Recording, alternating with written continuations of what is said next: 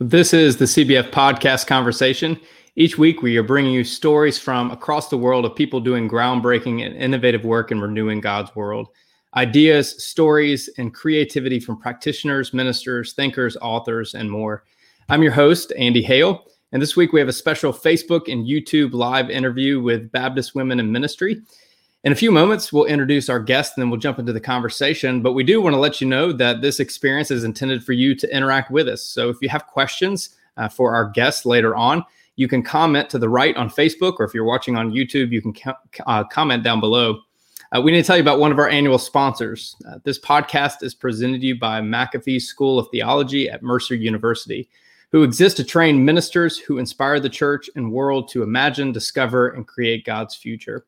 Located in Atlanta, Georgia, McAfee School of Theology offers doctoral and master degree programs, including a fully online Master of Divinity degree, the only fully online MDiv offered by National Research University. You can visit their website, theology.mercer.edu, to learn more about their programs and scholarships. Well, our guest for this week's special live conversation is Dr. Meredith Stone. She's the executive coordinator of Baptist Women in Ministry. She's also previously served as the associate dean for academics and assistant professor of scripture and ministry at Logsdon Seminary at Hardin-Simmons University. She's also served as a teaching pastor, interim pastor, and the Texas Baptist Women's Ministry specialist. Meredith, thank you for joining the conversation. It's great to be with you all. So, heaven forbid that someone doesn't know the great Dr. Meredith Stone. But for those that might not be familiar with your story, tell us a little bit more about you. Yeah, I grew up in Texas. I am a Texas girl, and grew up in a Southern Baptist church that was a little more conservative. And so as a teenager, whenever I first started to feel called to ministry, didn't really have a great outlet for that and didn't receive a lot of affirmation as to what that could look like. And so it kind of started this process for me of journeying through figuring out what really is calling, how does God use women, and what does that mean for me? So about 10 years later, I finally got to the point of realizing that maybe there were no limits on God's calling for women. I was able to have the journey of great professors and friends who helped me to understand how to read scripture in that regard, and who began to give me opportunities and point out the gifts that I had. And so I was so blessed to have an opportunity to begin serving in a ministry role with young adults and as a teaching pastor, and really was able to find a whole different perspective on the church and a love for God's work in the world when I was able to see the world through these lenses of God's value of every person in a different way. And so, throughout church ministry, whether it's been in seminary, in the classroom, my work with Texas Baptists, that story has been a part of me. So much so that I've watched it lived out in other young women I've worked with and my students, and really had this desire to journey alongside of them in their discovery and what that looks like. And so it's a great privilege to now be with Baptist Women in Ministry and be leading our organization's efforts in helping to influence Baptist life so that more and more women are able to fully use all of their gifts and calling. You served in a variety of capacities. You were alluding to that just now, professor, pastor, teaching pastor. What do you feel like prepared you the most for now the executive director of Baptist Women in Ministry? That's a great question. I think in every ministry role that I have been in, I have had to learn how to navigate relationships. I think, whether you're serving in congregational life, whether you're on faculty at an institution, or working in denominations, there are a number of different relationships which you are always managing. And so I think the experiences that I've had in being able to navigate conflict, but also in learning how to be a good mentor, how to be a good colleague, and how to be a good leader to the people around me. And so I think those aspects of learning how to navigate different kinds of relationships have really been the most beneficial, because I think at its core, the work of BWIM is the work of relationships. It's our work with women, with congregations, with all kinds of people who are a part of Baptist life. You come to BWIM leading the next chapter after the great Pam Durso. It's always an amazing transition when your predecessor is someone of the caliber of Dr. Durso. So what's it like taking over the next part, the next chapter of the BWIM journey after Pam Durso? I tell you, I wish everyone had the gift of being able to follow someone like Pam, who set such a great foundation in place for the work of BWIM. When you look back over BWIM's history of the past nearly 40 years that we've been doing this work of advocating, we've come so far in Baptist life. And in the past, 10 or 12 years under Pam's leadership, we were able to grow in ways that wouldn't have been possible without her administrative leadership and the ways in which she connected people throughout Baptist life. And so learning how to step into this and take the great gifts that we have, and then find ways to grow that work, to look at the great programs that we have and say, okay, what is the next step for this program, which has already come so far. So I wish for everyone that they might have that experience of following someone like Pam. Well, it says so much about you that you were the one that was selected to carry on this next part of the journey. So as you look at the past decade of Baptist women in ministry, what would you say have been some of the key initiatives and achievements? I think one of the greatest things that BWIM has created and grown is our mentoring program. Being a woman in ministry can be very isolating. I have yet to meet a woman who doesn't have stories of feeling rejected, of being rejected, of being insulted, being harassed, being told that she is inferior, in both explicit and implicit ways. And so a program like our mentoring program is an opportunity for women who are young in their ministry careers or in new contexts to connect with those women who have been through that and have learned some of those ways of navigating through it, but also just to find that solidarity. I heard a young woman say recently, as she was hearing the stories of some women who had been in ministry a little bit longer than her and the difficulties they'd faced. She said, it's just so amazing to know that these women have been through this and they still choose ministry. Mm-hmm. And that's something that was encouraging to her to say, it's worth it. This is work that is worth figuring out how to move forward. So our mentoring program has been a great success of the last 10 years, as well as the work that has been done with congregational search committees, and trying to help them understand how do we think about women candidates and what that looks like. In the past 10 years, we've done State of Women in Baptist Life reports every about 5 years. And every time we've done those reports, we've had some figure that we are able to share, which shows how much we are growing. In the last report, which was done about 5 years ago, that was the number of women pastors, which was at that point almost over 200. It was about 6.5% of pastors in CBF Life, which has come a long way. But I think it was also one of those good moments to say we've still got a long way to go, because the hope is 50%. That there would be an equal distribution of men and women pastorates. If you look back over the long history of the church, I think to get to a true equal number of women pastors would mean we probably have to go past 50%. But really, it's our desire to find that commonality, a shared ministry. And so I think that those two pieces of work that have been done in the past 2 years, we've been able to, or past 10 years, we've been able to see great growth, both for women individually, but also in congregations. Yeah.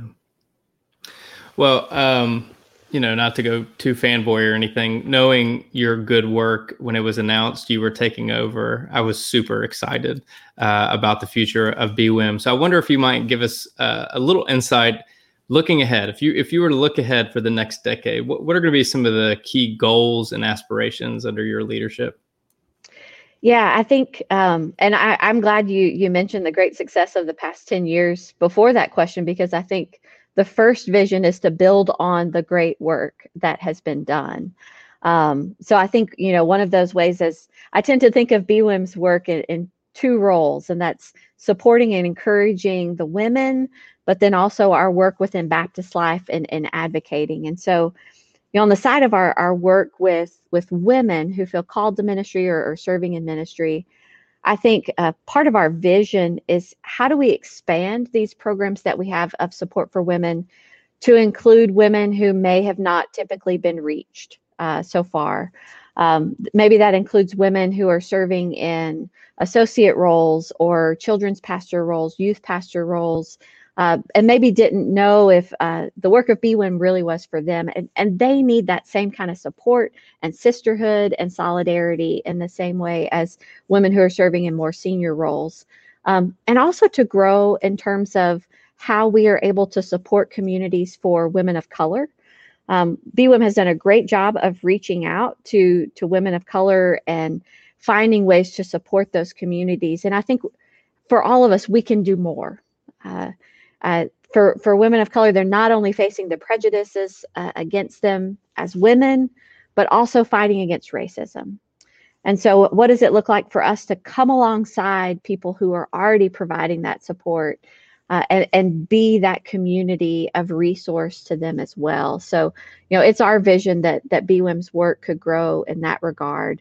And then on the other side with our advocacy work, I'd love to grow our work with congregations, that it would continue to include search committees, but maybe even grow beyond just the search committees to the congregation itself, so that we can be a part of equipping congregations to create a culture which is empowering to all the women in their congregation, not just in the pulpit, but in the pew and in the deacon body, committee members, women who are serving in hospitality and teaching Sunday school. What does it look like for congregations to really be a place that says, okay, we've been formed by this male dominant leadership for so long. What do we need to look at to change to where the women who are a part of our congregation can find full use of their voice and gifts? And I think that's hard and long work. And I'm looking forward to what it will become to begin that work with congregations. So I know you don't want to leave anybody out, but who are some of the names of women within Baptist Life that many people don't know about, but we should be paying attention to? There are many. Yeah, and that is a tough question because I don't want to leave anyone out. I think there are a lot of young pastors that are serving that I think have great preaching voices. One of the things I started doing at the beginning of the year, the gifts of the pandemic, are you get to listen to a lot of different preachers. And so I began just listening to preachers, and I have heard young preachers. I've heard preachers who are not so young, who have prophetic words that I wouldn't have heard had I not reached out and listened for those. But I think beyond the pastors that are serving, I think there are women who are serving in associate roles, women who are coming up in the seminaries. We just had the CBF gathering in honoring women's voices last night, and we had the wonderful voice of Joya Moore, who's a seminary student at Candler, who was sharing with us. And so and she won one of our BWIM awards, so she's a name that we've said before. So I'm going to kind of defer and say I don't want to say names. But all you really have to do is look a little bit harder And I've uncovered some amazing voices. And so maybe people could email me and I could send them a few names of folks to listen to. Well, we need to pause to tell you about one of our other annual sponsors. BSK, the Baptist Seminary of Kentucky, is hosting annual Hinson Lectures on Monday, March 1st from 10:30 a.m. to 3 p.m. Eastern Standard Time. The E. Glenn Hinson Lecture Series started in 2009 and honors the life and work of Dr. E. Glenn Hinson by inviting lecturers who share his passions for Christian scholarship in and for the life of the church and the world. This year's lectures will be held virtually and will be free, allowing anyone interested in participating in the highly regarded series. This year's speaker is Dr. Doug Weaver, the Director of Undergraduate Studies and Professor of Baptist Studies at Baylor University. Dr. Weaver's lectures are entitled, and these are fascinating lectures, Holy Spirit Power, Baptist and the Experience of Pentecostalism, and Baptist and the Charismatic Expression from Sensationism to Carpet Time. Visit bsk.edu/Hinson for more information or to register. Well, I know what I'm doing on March the 1st. I don't know what you're doing, but I know what I'm doing now. So I think there's also church works on that day. There is. Lots of good things to do on the same day.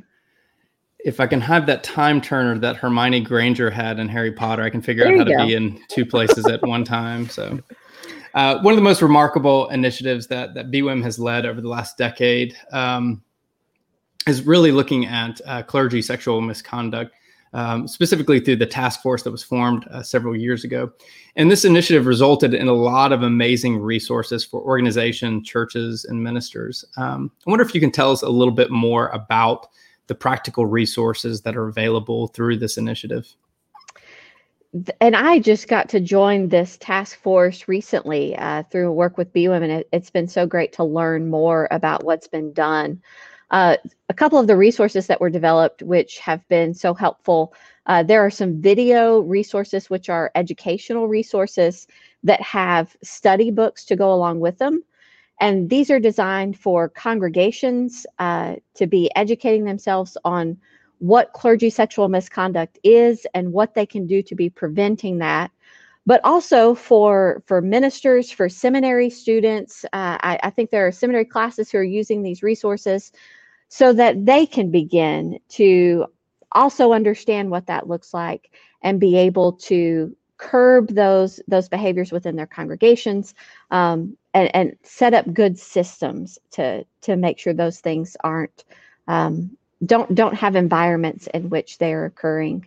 One of the most painful things as a part of hearing the stories of Baptist women in ministry is that you hear far too often women who are in ministry roles who have experienced either harassment or abuse of some sort. I think we are trying to do a better job of educating folks around boundaries. What are the appropriate boundaries for people to have with a woman in a leadership position? So much of our culture, we've had these embedded notions of how women should be treated. We've seen it in film and movies. We've seen it within society, and it's transferred over into the way that women get treated in the church. And so if there is work that this task force has done that can be a part of that educating so that more women don't have to go through that in order to be able to use their God-given callings and gifts, then that is time well spent. So we're hopeful about the continued work of that task force. Our partnership with CBF and that has meant having a partnership with Grace Ministries, which is doing education within individual congregations beyond just the videos and the study guide resources. And so we're looking forward to what that work looks like in the days ahead. Well, for the folks that are interested in taking a look at this, you can go to bwim.info/safe churches.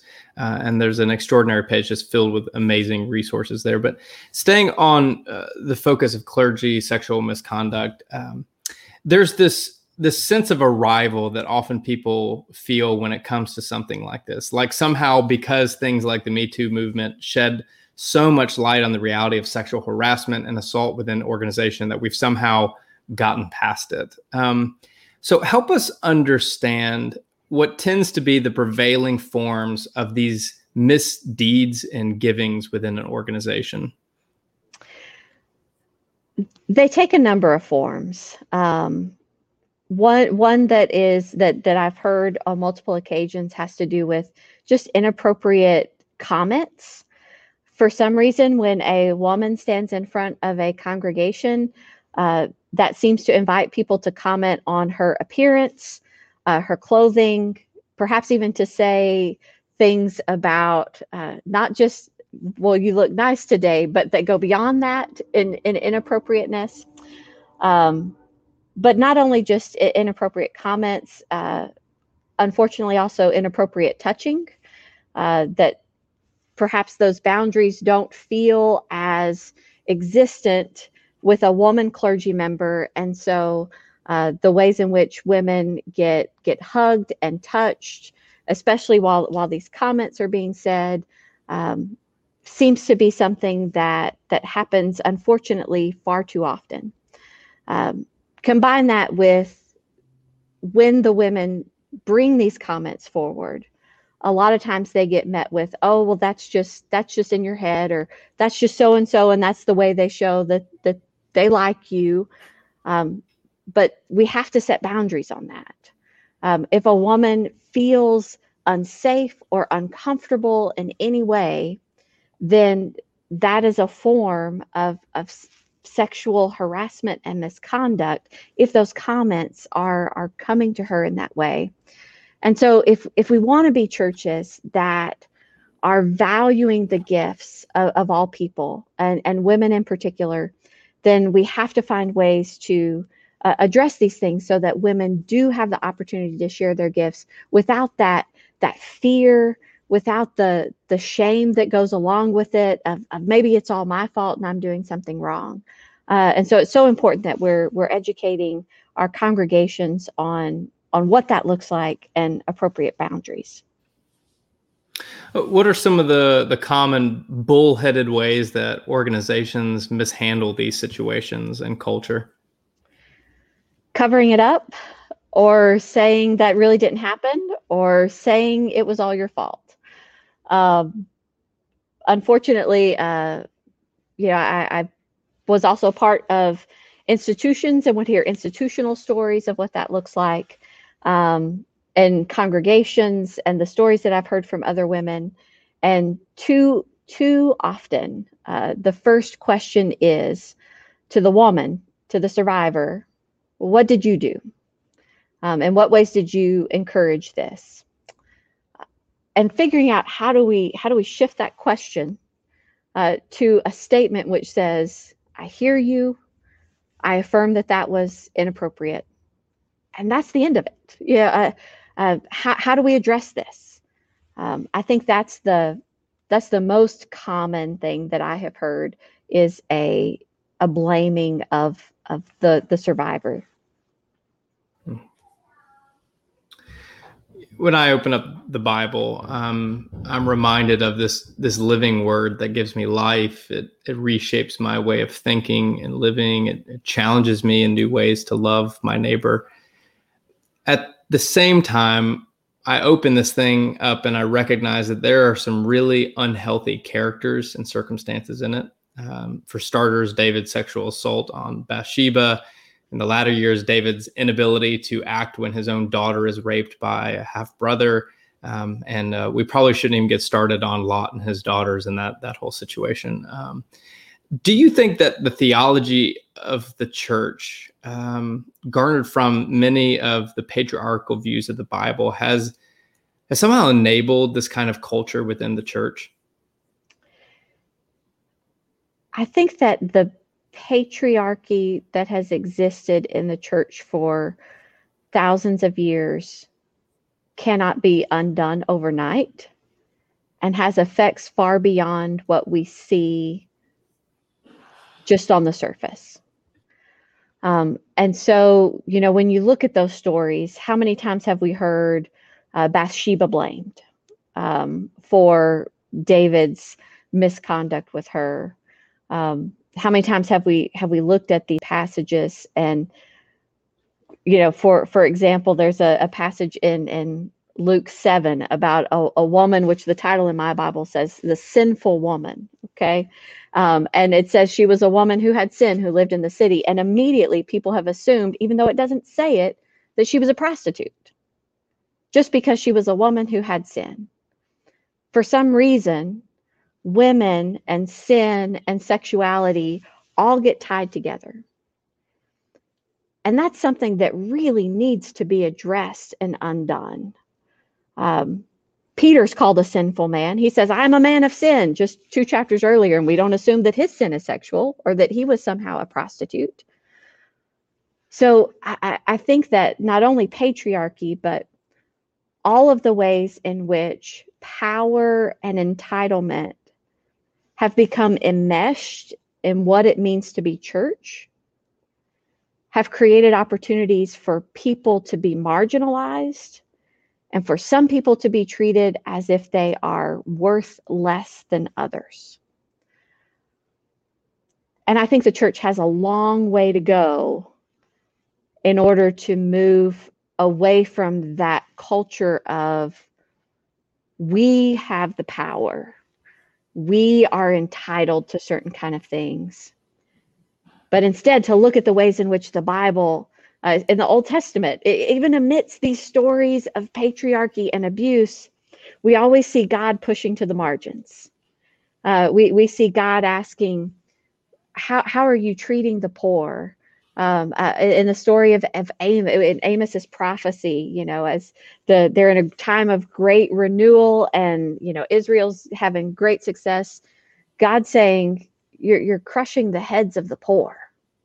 I think that we need to find ways to see how God's story is always pushing out to the margins so that we can deconstruct the power that we assume as the church, which finds its way into feeding us these lies that some people have more value than others. Because when we can do that, maybe we could start to get to the root of the problem that creates these opportunities where abuse happens and there's no repercussions, where prejudice happens and no one says anything else, where we perpetuate systems of oppression without coming to terms with the true consequences of those oppression on the lives of people who are created in the image of God. Theologically, how do we do spiritual formation to shift this almost spiritually justified views of gender roles, sexuality, harassment, and abuse? How do we do spiritual formation to maybe start changing that? Is that the... Yeah, I guess, what I really wanted to ask was, people who tend to claim that they have a, quote, biblical worldview, recognize their biblical worldview includes almost an endorsement or justification of these things. So how do local church ministers do spiritual formation, helping people deconstruct oftentimes these persuasions they have that maybe they don't recognize? Yeah. I think that we definitely can begin to think about how we read the Bible when we say things like biblical worldview. If we have a biblical worldview of marriage, then there's a whole lot of polygamy in the Bible. And we have laws about men having to get married, a woman having to marry her rapist.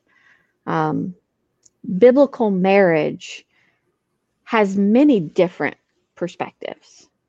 And I think when we can begin to see the Bible as a collection of stories of the ways in which the people of God are trying to put human words around something that's infinite, and recognizing that we wind up getting a lot of different perspectives on that. We might find that there are a lot of different biblical worldviews. And so maybe we need to sort through some of that. We can look at the commandment of Jesus, who says, when asked, what's the greatest commandment? Well, that's to love God with all your heart, soul, and mind and strength. Love your neighbor as yourself. How does love inform the ways that we think about the different biblical perspectives on what it means to be a man, a woman, a person in a position of power, a person who is marginalized? I think that commandment of love can go a long way. And in terms of thinking about how do we decenter ourselves, I think that what we read, we would do a lot by trying to read the perspectives of people who are different from us. If we read theologians of color, if we read the way women are reading the Bible, and honestly, I think, as a part of that reading, I feel like there's so much power in contemplative prayer, when combined with really intentional ways of trying to think about how we view the Bible and what we read and what we look at, what we're looking at. Because contemplative prayer in itself is a way of taking our focus off of what we can know and moving it onto who we know. And when we do that, I think we wind up moving out of some of these polarities where it has to be this way or this way, and that's the end of it. But when we acknowledge, here I am in my finite self, trying to connect to an infinite God, something about that draws us into a story which doesn't just have a yes and a no, but is bigger than we can really understand. What do you think as we look at the church culture when it comes to, again, as we focus on gender roles, sexuality, harassment, patriarchy, these kinds of things? And I know that's a lot of deep individual topics unto themselves. What do you think are the biggest challenges moving forward and continuing to change this culture? I think one of the biggest challenges is that a lot of us feel like, and I think you said it earlier, we feel like we kind of got this figured out. Especially with women in ministry, something that we see often is folks who say, "Oh yeah, well we've been ordaining women for 30 years. We've had women deacons, we've had associate pastors. We don't need to worry about this anymore. We've moved on." But when you're talking about thousands of years, it's not something that you can move on, overnight, or even in those 30 years or 40 years. We really have to keep doing that work. An analogy that I've used recently is, imagine that you have this rope, and over the course of a couple thousand years, you say, okay, every Sunday, we're going to put a knot in the rope because ropes need knots. And so for a couple thousand years, we're putting knots in the rope, knots in the rope, knots in the rope. But then all of a sudden we say, maybe ropes don't need knots, so we won't put any more knots in the rope. But when you look down at the rope, it has numerous knots still in it. So you can't just decide we don't want it to have a rope, or we don't want it to have knots. You have to actually get in there with your hands and start undoing it. And that's the work where we're swinging the pendulum. And we're trying to say, how do we not only create equal spaces where we have men's and women's voices, but how do we elevate women's voices to try and undo some of that unconscious bias that we have against them, to undo what's been created within women for us to think that we're inferior, to constantly ask, is it me? Or, did I do something wrong here? Which sometimes we have, for sure. But it's going to take a lot of work to undo that. And so I honestly think that's one of the biggest obstacles that we face, is a sense that we've already got this figured out. rather than realizing we have to pay attention to this. In addition to so many other things, and I know that becomes this long list of what we're having to do, but it's worth it, you know. If we want to be a reflection of the beloved community, then isn't it worth it to do the work to make sure that the voices and gifts of every person are fully valued among us? I think it is. And I think that the church will be more successful in its mission whenever we're able to do that. For those that are watching, we want to remind you that you can share some of your questions down below. We'll get to here momentarily. We'll get to the pandemic's effects on the work of BWIM in just a moment, but give us some insight into some of the other challenges you see BWIM facing in the coming years. I think that as an organization, we've actually got a great future. I think as we look ahead, and I'll go ahead and bring the pandemic into it, of the church is undergoing, kind of this moment of transition. Some folks have, seen it as a negative moment for the church where, everything is changing, and absolutely, we've been through some trauma, I think, as the church in the past year. And I think there's going to be effects of that in the way we have to re-envision what ministry looks like. We're going to have to re-envision our personnel patterns and budgeting. But I think something that we've learned in the past year as the church is, that resistance to change that most churches are categorized as having, the church, they're never going to change. There was this, well, we've learned that we can change. We were put in a situation as a church and said, you've got to change if you're going to continue to figure out what it looks like to be church. And the church did that. And so in thinking about women in ministry moving forward, how can we see that as an opportunity to say, hey, church, you know how to change. This is an opportunity to adapt, to creatively re-envision who you are and how you're going to accomplish God's work in the world. And so maybe this moment of crisis for the church can also be visioned as a moment of opportunity when we have demonstrated we know that we have what it takes to be able to adapt. So why not go ahead and truly ask those hard questions of who do we want to be as a body of believers? So I'm very hopeful about the future, not only of our organization, but how we can be involved in helping churches to imagine what that looks like in the days ahead. Well, the COVID-19 pandemic, it's rocked the world. There's not a single person that hasn't been affected by this year-long obstacle course of sickness and closures, death, financial strain, and so many unnamed things. I can think of a person or two that hasn't been affected by it, but the church is not exempt from this. And, as you were stating earlier, for many churches, the pandemic has amplified or accelerated its need to adapt in an ever-changing world. For many churches, they might have experienced an unhealthy aging, that's leading to a lot of difficult conversations in whatever next looks like. You and I were exchanging some messages recently as we were talking about, what next looks like for the church. And one of the things that you raised was that studies have found that women lead better in times of crisis. So I wonder if you would take us a little deeper there into kind of this study into crisis and why women are the best when it comes to leading in crisis.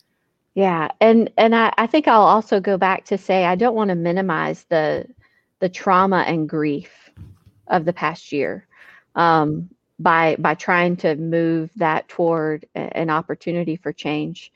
I think it will take a lot of people a long time to recover from the losses that have been experienced in the last year, church included. And when we look at the effect of the pandemic, on women and people of color. More jobs have been lost by women and people of color than men. A recent study by the Kaiser Family Foundation shows that women have significantly higher levels of stress during the pandemic than men have. And some of that has to do with family responsibilities, caregiving, balancing work life in the home, all of those different factors. And so the pandemic has been hard on women. And I think that there is definitely cause to say we want to make sure that we don't regress as women in ministry among Baptist Life during this moment when women are affected just like the rest of the world, and maybe even a little bit more so. But there have also been studies that show women have higher levels of leadership effectiveness during times of crisis than men. From the Harvard Business Review published this article, and they have a 360 leadership analysis that they perform. And before the pandemic, women already scored just a little bit higher than men in leadership effectiveness. But then during the pandemic, that difference widened. And that the reason that they say is because the way that women tend to engage in leadership, and I say this by also acknowledging that there are stereotypes among things. And so not all women lead the same way, and there are certainly differences. But women tend to lead out of engagement. And that means that they are more in tune to inspiring and communicating, being in tune to the fears of the people that they are working with. They relate in a more personal way. And during crisis, that has proven to have even higher effectiveness in leadership. And so when we're thinking about the crisis of the church and what is that going to look like moving forward, I think the church would do well to tap into the resource of women in leading during this crisis, in providing that fresh vision of innovation and creativity through this lens of how we engage with one another. In crisis, we have these studies. We also have studies about women in society, which say that, in businesses throughout the business sector, businesses that have women in leadership roles tend to make more money. Countries which empower women to be business owners and to be educated have a higher GDP. And so success happens when women are involved in leadership. And as a church, certainly we're going to measure success differently in how we're reflecting who God has called us to be. But I have no reason to think that wouldn't translate into congregations as well, as women are leading in crisis and bringing the church into these thriving kinds of relationships. So when crisis happens, people either tend to entrench themselves or turn inward and work out of a scarcity, or they look at the possibilities of navigating what's around them out of a sense of abundance. And congregations, aren't any different from that.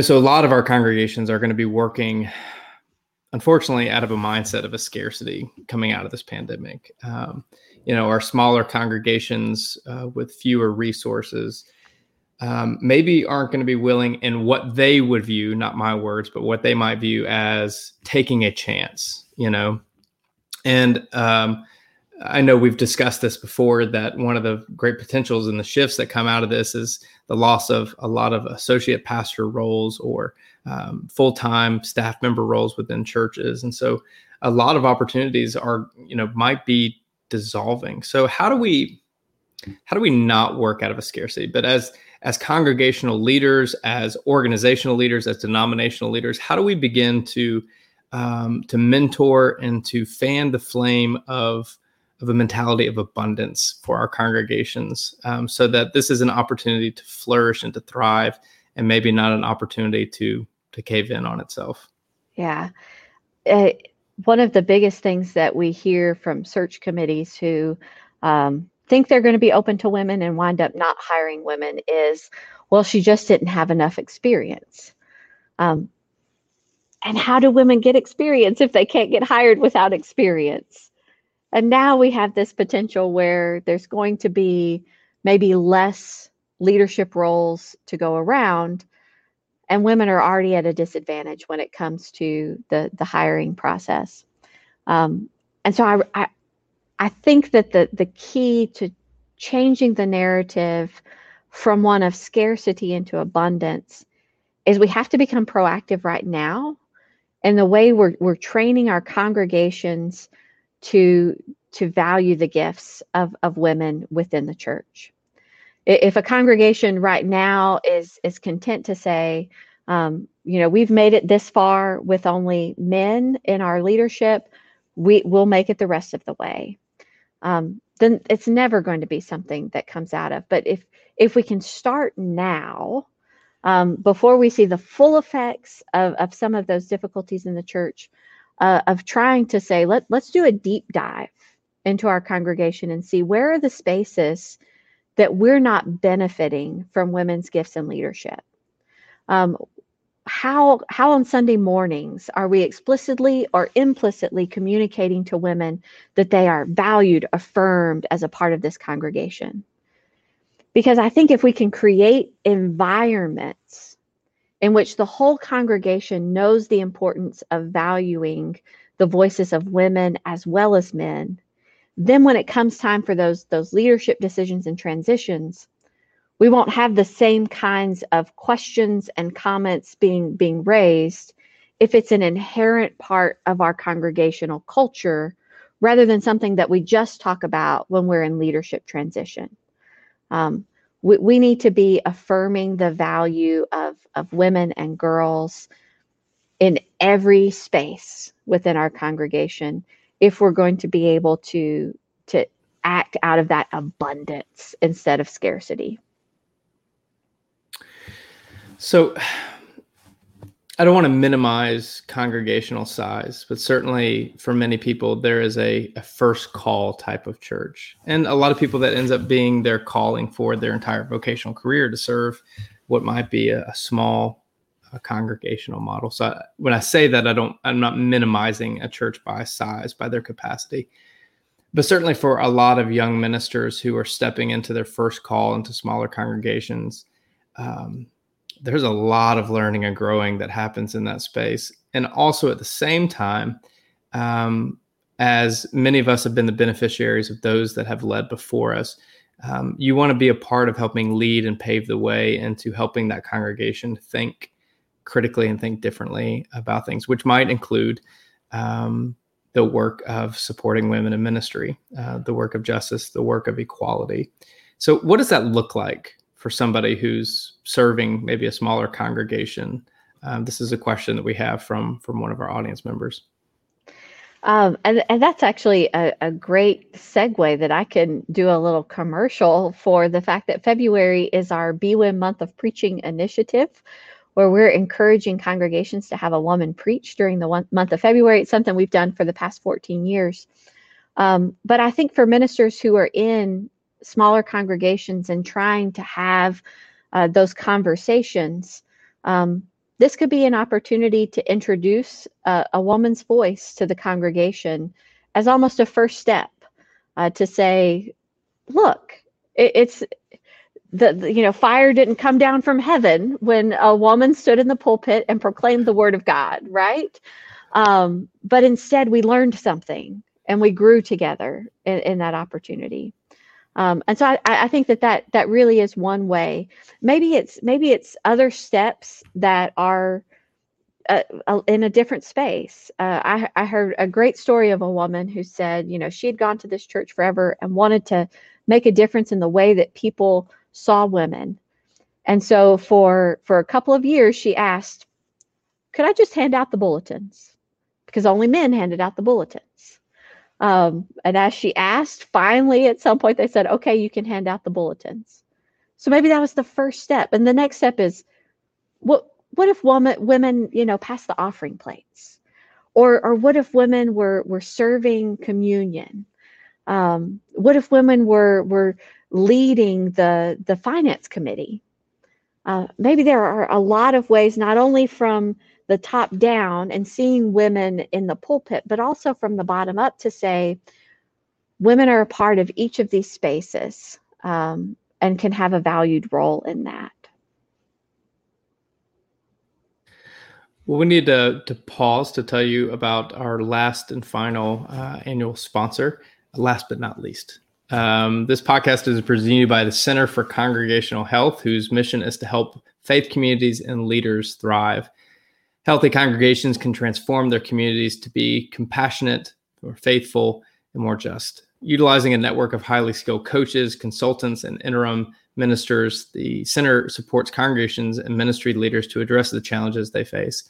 Visit their website, healthychurch.org, to learn more about the center, and you can trust them as a partner in ministry. We also want to let you know that you can join the CBF podcast community through our CBF podcaster listener support page at cbf.net/podcast support. For just a few dollars a month, you can receive some perks like name recognition on the podcast, books from the podcast, joining me for an interview with an upcoming guest, or hanging out with next summer's podcast guest at General Assembly. Join the existing podcast listener support community. We see you Cincinnati, Ohio, Raleigh, North Carolina, Milton, Florida, Munich, Germany, and Cape Town, South Africa.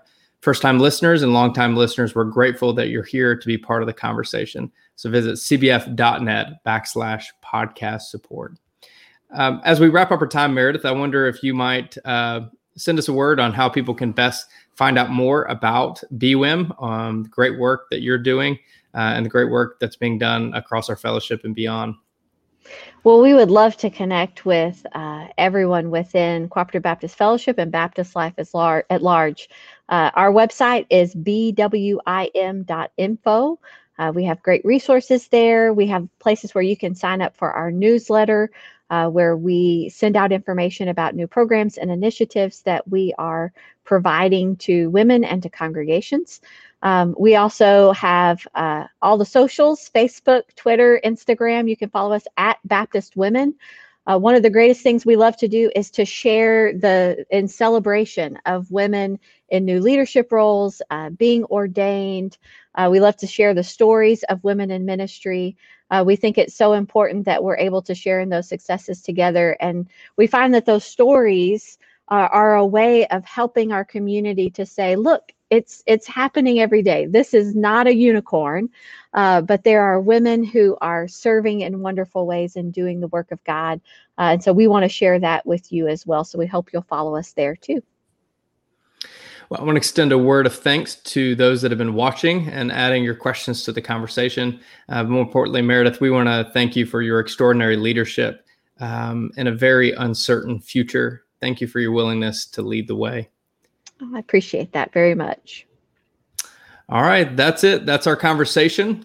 If you want to make sure you subscribe to CBF Podcast on all major platforms, including iTunes, Spotify, SoundCloud, and Google Podcasts, and more. Don't forget to like and share this episode of your favorite social media platform, and be sure to support our annual sponsors by visiting their pages. Again, that's Baptist Seminary of Kentucky, the Center for Congregational Health, and McAfee School of Theology's Doctorate of Ministry program. Check out cbf.net for more information about church starters, field personnel, advocacy work, and more.